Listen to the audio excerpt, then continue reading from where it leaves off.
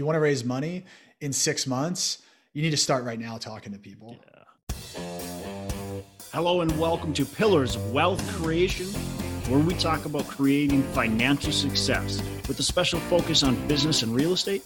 I'm your host, Todd Dexheimer. Now, let's get to it. Hello and welcome back to Pillars of Wealth Creation. I'm your host, Todd Dexheimer. With me, I got Kent Ritter. Kent, how are you doing today? Doing great, Todd. Thanks for having me on the show. Yeah, absolutely. I appreciate you joining us. And why don't you give us a quick little bio, who you are and what you got going on today?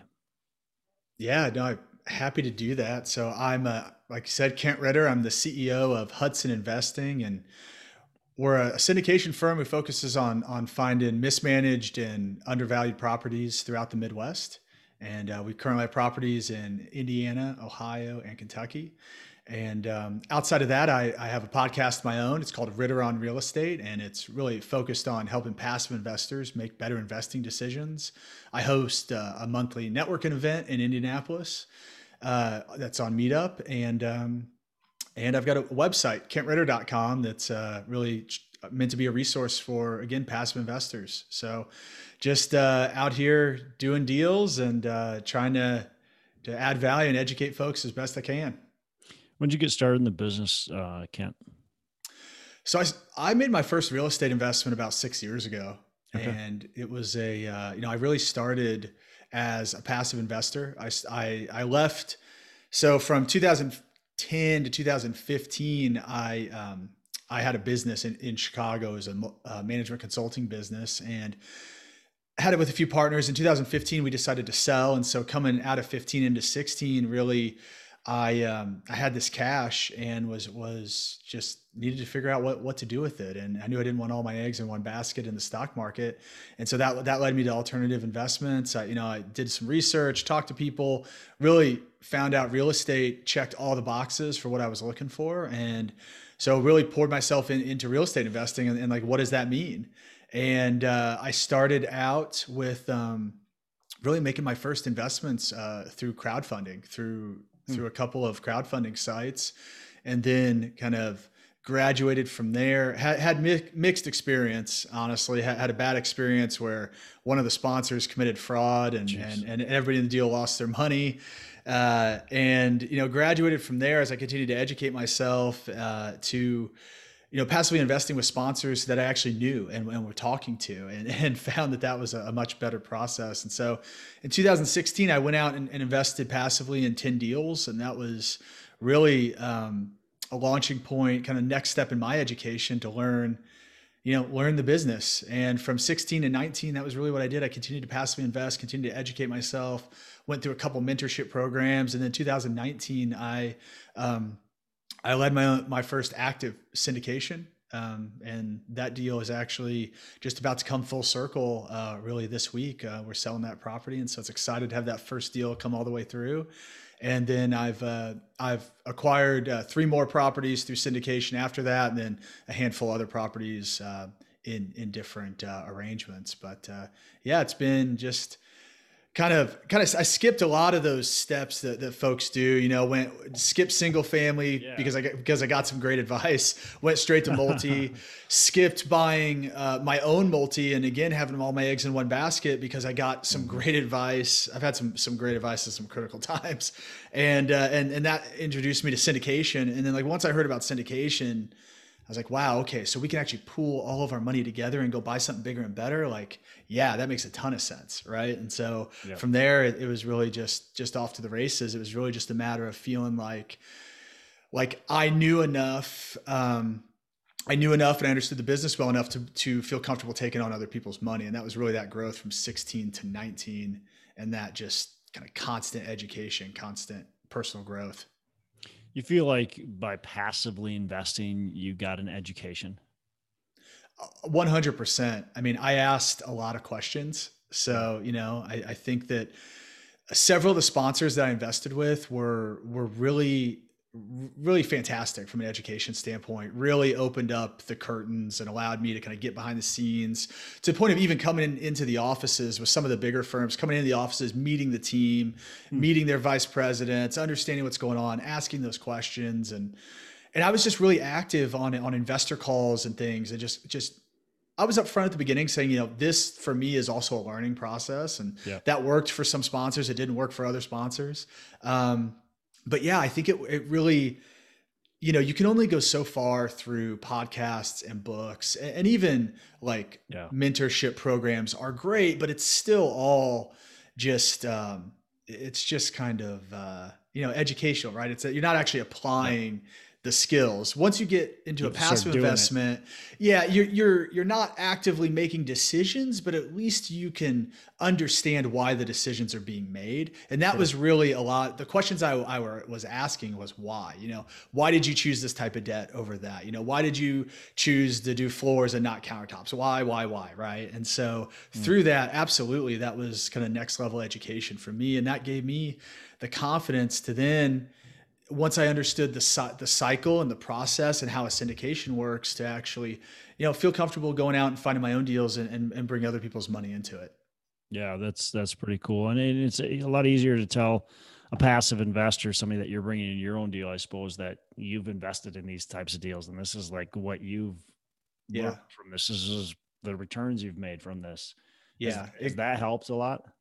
It definitely has. So it's helped in a couple ways. One is just from setting up my business at the beginning. I learned there was a lot of things I liked from different sponsors and a lot of things I didn't like. And so I was able to kind of look at it from an investor perspective and say, you know what, I didn't like when I didn't hear from these guys for like 4 months, right? Yeah. I didn't like when this happened and that happened. And so I was able to model my business really from an investor perspective. And the biggest thing that came through was like focus on communication. I think everything in life goes back to communication. I mean, all fights involve bad communication, right? And all these things. So what I've learned is through really proactive communication and just being open and delivering news, whether it's good or bad, not hiding from it, that people really appreciate that. And I think people really appreciate that style. And I don't know if I would have realized that as soon had I not been on the other side of it, right? And been able to implement that in my business. So yeah, I think absolutely it's been helpful. And then, it helps to a certain extent to be able to, I think, let people know that I've been in their shoes. I understand, I've been on their side. I've been making these investments. I know it's a leap of faith, right? Especially in that first deal, to trust that sponsor and just understanding how seriously I take that. So I think that comes through as I talk with folks. Yeah. So focus on communication. Any other like kind of big lessons you took from passively investing in other people's deals that or maybe even 100% like other investors should be looking for? Yeah, no, I think that, well, the big lesson learned, and this was really coming out of it was actually my second investment, but it was in that crowdfunding site where I lost my money, right? Like that was a punch in the gut, but you learn the most from your mistakes, right? So that was where, the reason that happened is because I didn't do due diligence on the sponsor. I was scrolling through a site and I said, oh, there's a multifamily in Houston. That looks great. Houston's a growing market. Let's do that. Returns look good. Returns look good, right? Yeah. I didn't know enough at that point to really understand that. It is 100% true. It really starts and ends with the sponsor. A good sponsor can save a bad deal, and a bad sponsor can kill a good deal, and in that way, I started to spend a lot of time vetting the sponsor on the front end, talking with them. Who are they? What, do they have a family? What do they do outside of that? Like just understanding who that person is. You're trying to gauge integrity. And there's kind of 4 things that I defined like were really important to me in a sponsor. And the quick plug is if you go to kentritter.com, you can sign up, and there's actually a 1-pager where I've outlined all these things, but it's, the first one is integrity. It starts and ends with integrity. You need somebody that's going to do the right thing when it's hard to do the right thing. Right. Second is, I think a syndicator, a sponsor has to have a decent amount of financial means. You've got to have enough financial means so that you're not so hungry for the next deal that you're just doing a deal to get the fees, because that's a conflict of interest. If you just need to do a deal to get fees, you're not incentivized to put your investors in the best deal. You're just incentivized to put your investors in the next deal, right? So you've got to have, I think a sponsor has to have a certain amount of means when they start. I think coupled with that, they've got to have skin in the game. Like, I just think about it this way. Like if somebody came up to me and was like, hey, you should really invest in this thing. Um, they're like, I'm not going to invest in it, but like, you really should. Like, that's not something that I would invest in. Right. So I think it's important to align incentives, and you align incentives by having cash in the deal alongside the limited partners. And then the last thing is there a certain amount, before you go on, is there a certain Yeah. amount that you want to see in the skin in the game, like certain percentage?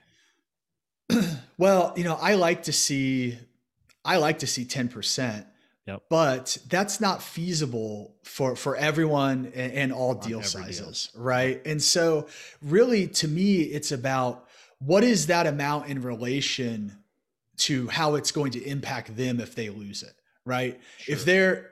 If they're ultra rich and they've done tons of deals and they have 10,000 units and all this, and they're putting 25K in, I'm like, well, they could lose 25K. That's probably like me. That's like me losing $20, right? You don't really care.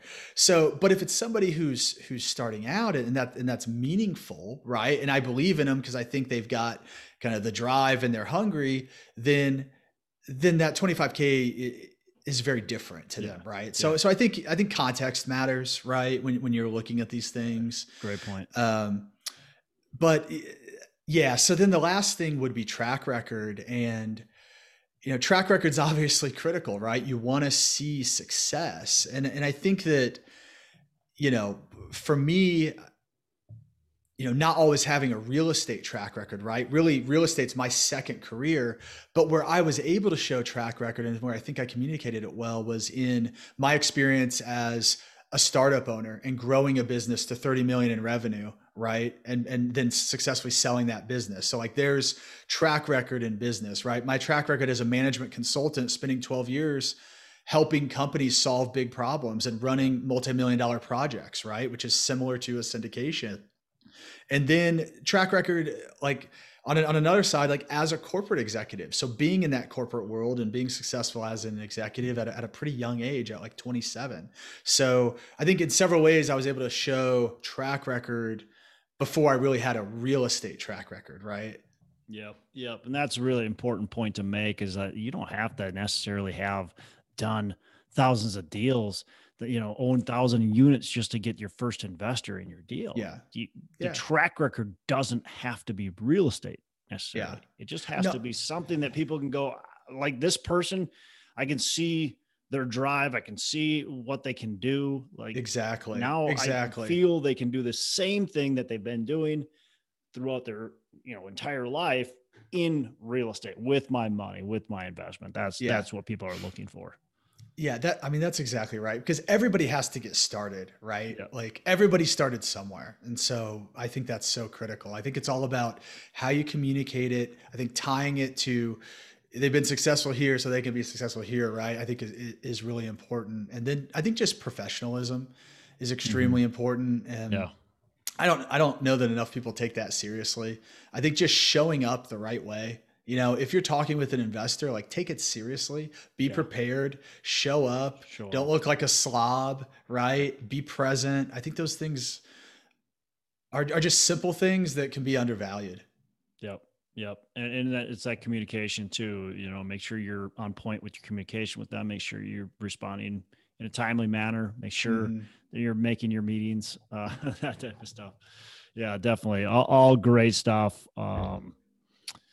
And I think a lot of people miss a couple of those points, and those are big. The financial means too. I see a lot of people who are taking these big sponsor fees, and that's the reason they're doing deals. It makes you really nervous about, I don't know that I would trust my money with some of the sponsors that are taking these big deals, these big sponsor fees. Or flying around in their jet, and you see like, some of the stuff, it's like, okay. So that's, good point. Well, like the thing that I think about now, because I still do passively invest with others. I passively invest for geographic diversity because I focus really on the Midwest primarily. And so I will invest with others in other parts of the country to have that diversification. Right. Yep. And the thing that now being on the active side and now looking back, what I evaluate on the passive deals is like, okay, if this person, like looking at the fee structure and how the deal is set up, okay, if the deal is promising a 17% IRR, let's say, and like that feels high, right? To me, from my perspective, where the market is, kind of no matter where you are, but other people may not have that perspective. But what I started to realize is like, okay, they're promising 17, but like, is that really what they expect? Or is that just the kind of advertisement to get entice people to get into the deal? Yeah. Sales price. Right. And at the end of the day, if they return a 13 or 14 to investors, which is probably what it really pencils out to, like, is any investor really going to be that mad? And also that's going to be 5 years down the road from when they got the big fees and did all that. Right. So like, we'll worry about that in 5 years type of thing. So like, I see that going on, I feel like, in deals that I look at times. And it's something that I really didn't consider, the kind of marketing aspect of the returns, right? Because some people are just going to blanket say, oh, that one's showing a 14 IRR, this one's showing a 17, I'm going to go with the 17, right?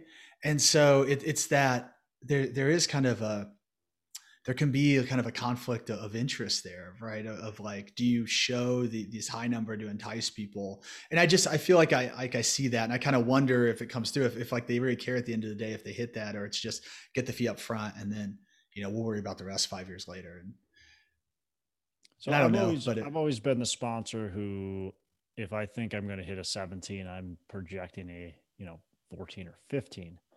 Yeah. What's your thought on that versus, because I understand what you're saying. And I'm actually, quite frankly, I've had some investors that are like, well, I got your deal and I got another deal, and I decided to go with the other deal because they're projecting a 19 IRR. I'm like, yeah, oh, okay, yeah, sounds great. I think we're probably going to hit a 22, but I'm not going to tell you that because I don't want you to expect it. Well, I think that. Yeah. So I think that, so one, you got to under promise and over deliver just in life, right? You never want to be on, it's all like, I learned this as a consultant, because as a consultant, we were paid on contingency, and it's all about, if you don't deliver, you don't get paid. Mm-hmm. Right. And so, but like so it's all about perspective. So let's say you get a 14 IRR, right? Is the investor going to perceive that 14 IRR as good or bad? Well, depends on what you promised them. Right. If you promised them a 17 and got them a 14, they might not be happy. If you promised them a 12 and got them a 14, they're going to be ecstatic, right? They're like, so it's all about perspective, and it's all about the expectations that you set. And I think, to your point, I think you have to have two pro formas, two underwriting models. I have a investor version underwriting model that is really it's my baseline. Like it's where I am like, I can't say 100%, but I'm super confident that we are going to achieve this number. Yep. And I typically if deal returns are coming in too high, I sandbag them. I put extra cash into the deal, extra reserves, because it just adds cushion and adds safety, right? It reduces risk. Like the thing that investors that aren't as savvy lose sight of is risk adjusted return. Yeah. Right. Return in and of itself. So like, if I just cared about return, I could go invest in a bunch of startups and I might hit some of those 10X, 20X, 100X. Right. But I'm going to lose my money on 9 out of 10 of them. Right. Right. Versus an apartment syndication where like we're buying largely businesses that have existed for 30 or 40 years making money. And we're just going to help them make a little bit more money in a value add strategy, right? Like it's already cash flowing. We're going to help them make a little more. So the risk adjusted return is actually much better, because the probability you receive what's on paper, that whether it's a 14 IRR or a 17 IRR, is much higher. Right. And so I think that risk adjusted portion can get kind of lost in the shuffle, right? Or maybe just people aren't considering the risk factor, right, of the investment.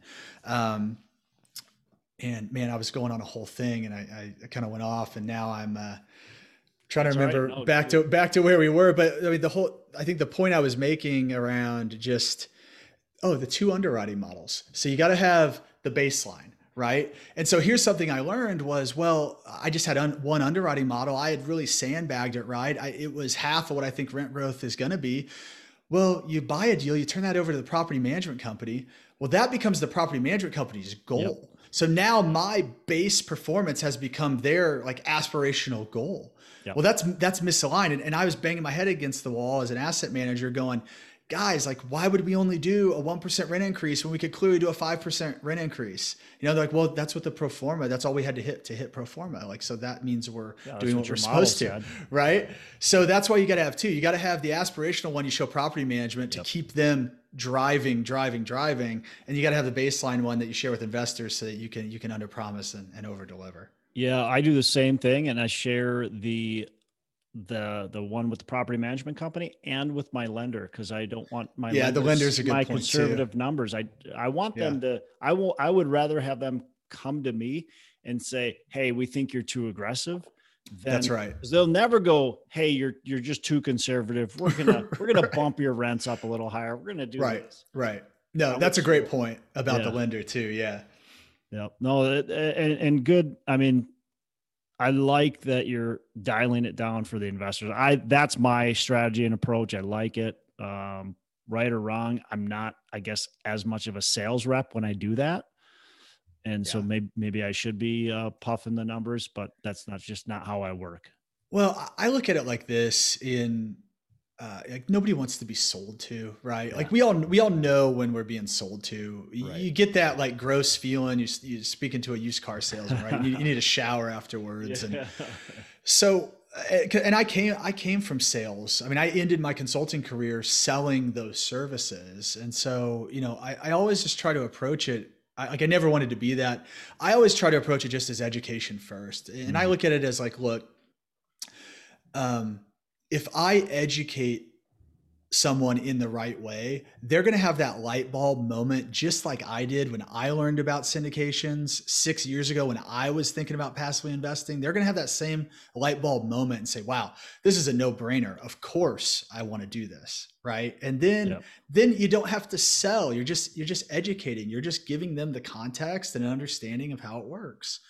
And I think if you can do that, I think when people do that, that's when they're successful raising money and, getting investors in their deal that they're aligned with. Cause I think that's important too, is like, you may not want certain investors to invest with you because their goals are not aligned with your goals. Their personalities don't align with you. You guys don't resonate. Right. And at the beginning, it's really hard because you're like, well, I don't want to turn down any money, but in reality, like that's how I look at it. If I want people that get it when I educate them about the process and understand that there's a risk-adjusted return and a reasonable number, to be achieved. I want people that are comfortable hitting singles and doubles and going around the bases and knowing that every once in a while we're going to hit a home run.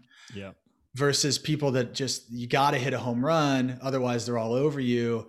Because if you're swinging for the fences every time, like you strike out more than not, right? So it's I think you got to find that right investor that jives with your model and your perspective. Yeah, I like that a lot. I mean, you don't want the wrong investors. I'd rather, and it's hard, like you said, it's hard, especially when you're first starting out. Like you got a guy or gal that's willing to invest $100,000 in your deal. Yeah, it's hard to turn them down. Yes. But you're going to be thanking yourself that you turned them down in the end. So where are you finding the majority of your investors right now? Majority of my investors right now are coming through the different thought leadership platforms. I mean, I've been on, so I had a goal this year to do 100 podcast appearances. I'm at like 65 or something. Wow. And so I've just been getting out there, right? And people are hearing that and they're coming to my website and they're signing up for the investor application and they're scheduling calls. Yeah. The other one is just through my own podcast, right? In the same way, just getting out there in front of people. And the other large one is just through my monthly networking event that I hold, the Indianapolis Multifamily Investing Meetup. And, I have people there that come and they're either like, a lot of people that come there they want to be active at some point. That's why they're taking their time on a Wednesday night at 6 p.m. to be somewhere, right? But a lot of them understand that path of passive to active, and I think that, like, when I tell them about my own path, I think it resonates with them. And so several investors come from kind of that avenue of wanting to be educated and wanting to learn in the process. Awesome. Yeah, it's really good. 65 podcasts. That's a lot, man.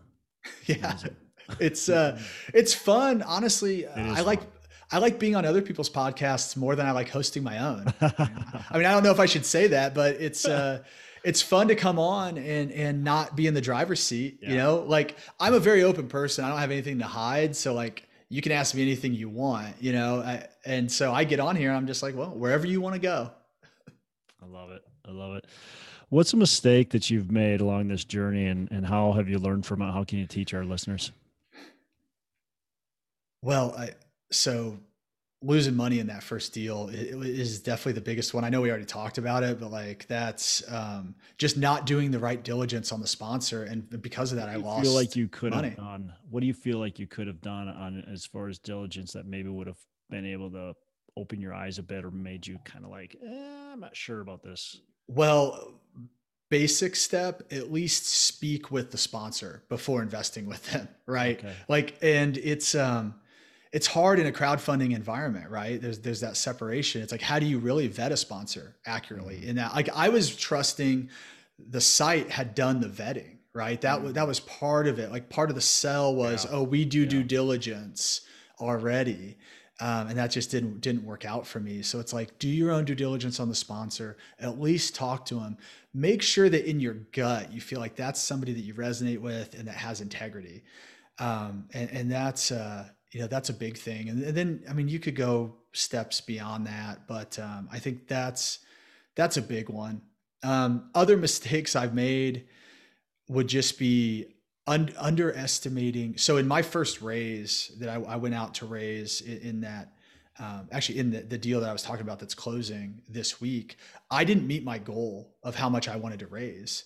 It was the first time I'd ever gone out to raise money. And the reason I didn't meet my goal was because I underestimated the prep, like, to warm people up in my network to actually want to invest money with me, right? Yes. I underestimated the fact that I really had to change their perception of me, right? Because they knew me as high school buddy, played football with them, or college fraternity brother, or even, boss or business partner. But none of that was real estate expert. None of that was someone who I actually want to trust with my money, right? And it's a big gap to fill. And so I frankly, I should have started 6 months earlier. I should have started having those conversations with people, warming them up, getting them into the idea, showing my expertise. And I think if I would have done that, I would have met my goal. But that was really like, I was like, oh man, this is a lot harder than I thought it was going to be. Right. And that made me double down, and it made me start the thought leadership, right? The podcast and all that. So it's all good, but just coming out, don't underestimate the work. Like you really have to change people's perception of you. And like, real estate has to become like part of your DNA. If you really want to be good at this, you got to be talking about it. You got to understand it backward and forward, and you got to understand it well enough to break it down simply for people. Because, there's a quote, like, the confused mind makes no decisions, or something along those lines. And like, what I found was, like, this is a fairly complicated process, what we go through, especially when you add syndication on top of it. And so if you can't understand it, like mastery is really the ability to break down something in a very simple way, right? If you have to rely on jargon and other things, it's probably because you don't really have a solid understanding of it. Yep. So that ability to break it down simply is critical to make people feel comfortable in coming into your deal. Yeah, and you might even think like it's not that difficult, but other people do. Like, there's a lot of passive investors that have no clue. They've never heard of it. There's people that have a lot of money that have never heard of real estate syndication. They don't know what it is. They didn't know they could passively invest in your deals. They know they can get into a REIT. Right. That's all they know about real estate. They think they can get into a REIT or buy it themselves. Right. And there's and like what we have to remember, like with you and I just being in this every day and inundated, is like it's very familiar to us, Yeah, right? But to someone that's hearing this for the first time, I mean, it sounds like we're speaking Chinese or totally different Greek or language. whatever, Yeah, right? yeah, And so you've got to be able to kind of meet, you got to be able to meet the person where they are on their yeah, journey. So it's like, I think where a lot of people make mistakes when they're trying to raise money is like, you've got this great deal and you put this deck together and like you want to get out there and you want to tell everybody everything you know about this deal, right? This deal is going to be up, blah blah blah. Well, that person may not even want to know that they want to invest in real estate, let alone in multifamily with you in that deal, right? So yep, you've got to meet the people where they're at. And that was also what I learned. And that's why it takes time, especially for folks that are unfamiliar, because like the first conversation is, this is why you should invest in real estate, right? And then maybe it's, this is why you should invest in multifamily real estate versus all the other things you can invest in, right? And then this is why you should invest in multifamily with Kent, right? And then this is why you should invest in this specific deal with me, right? So there's really like a, how I view it, like a 4-step process. yeah. I like If you're that. meeting someone that's cold, who has never invested in real estate before, to help, I mean, you're really helping them overcome their limiting beliefs and become open to this idea that is alternative to what we're fed in the media every day, which is stock market, 401k, Yep, blah blah blah, right? yep, Which we all know, like, really, it just doesn't work. yep. But it's marketing, and so you've got Well, to it's just, publicly traded. yeah, You know, you got a whole industry, and they're making a yeah. lot of money in that industry, and of course, so yeah, they're going to sell what they sell. I mean, stocks, bonds, mutual funds, like that's what they're going to sell. Yep, exactly right. And so yeah, to the point of you've got to start where they are, and just keep the conversation simple, and like be patient to move people along that continuum to get comfortable. And so my advice is, if you're going to raise money, if you want to raise money in 6 months, you need to start right now talking to people. Yeah, I love it. Yeah, I couldn't agree more with that. Like you said, they identify you as certain things. And if they're not identifying you as a successful real estate investor, they're going to have a hard time when you ask them for 50,000 or $100,000. Yeah, that's right. What do you mean? What do you, for what? Yeah. Did you just wake up yesterday? And like, what do you Yep. mean? Yep. Exactly. Cool. We're going to wrap up here. I just got a couple questions I want to ask you real quick before we do that. How do you like to give back? Well, I like to give back in the same way that I have gotten so much in the last 5 years. I mean, the reason that I've made it so far in really 6 years is because people have given a lot of time and advice. And so that's what I try to do now. I'm, whether it's through my meetup or whatever, just meeting with folks, trying to keep slots on my calendar open to meet with folks and just help along the path. Like in my meetup last week, I had a guy come to me and he said, "Hey, I was doing this cold calling strategy, and I landed one. This guy wants to sell his apartment, and he's basically like, I don't know what to do now." Right. And so I've helped him. I Yeah. spent 3-4 hours with him over a couple of days, helping him through that process, helping him refine his underwriting, showing him where it was wrong, where it was, too conservative or too aggressive, right? Dial that in, Yep. get it to a point where you can get in front of a lender, like just trying to help get that first deal done. And so that's how I'm giving back now. As my business grows, I'd like to be able to give back in monetary ways as well, and tie some charitable things to our success. And so as we kind of grow things from the ground up, I'm growing that into the business, kind of into the DNA of the business. But right now it's a lot of time. Cool. Love it. Um, what are your 3 pillars of wealth creation? 3 pillars of wealth creation. So Man, 3 pillars of wealth creation. It can be, more of on the, I guess, on the spiritual or thought yeah, kind of, or it can yeah. be, how do we actually make the wealth? So whatever comes to your mind, what are your Mm. 3 pillars? Yeah, that's good. So probably a little bit of both. So one, I thoroughly believe that like thought the idea that thoughts are things, and it all starts in your mind, and whatever you're thinking is the direction that you're going to go. So, if you want to just create wealth or just be successful, you got to believe that you are, and you got to think like you are, and you got to be in the right headspace. Yeah. I think the second is you have to invest in yourself and in your education. You have, like, I've spent thousands, probably tens of thousands of dollars on, more than tens of thousands actually, if you include conferences, on books, on mentorship programs, right? And then, so there's investment of money, but also investment of time. I mean, you heard my story. It was really like a 5-year growth period to do my first deal that I was leading, right? And It was all education. So you got to invest in yourself. The only way I'm where I'm at is because I was willing to learn an entirely new industry that I just ended up kind of falling in love with. And then the third pillar I would say is multiple streams of income. You always need a plan B. And the people that need to hear this the most are the people that feel secure in their W-2 jobs. Because I've been a corporate executive. I've been in conversations in the room where they're making those decisions of, well, we had a bad quarter.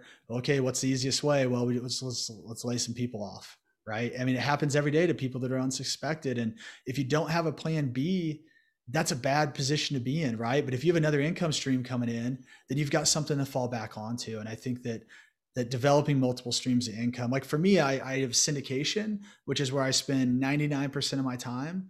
But I also have a single family and duplex portfolio that's owned and that's bringing in income. And I have other passive investments that I make, and whether it's in industrial or whether it's in different geographies, right? Just other income streams coming in.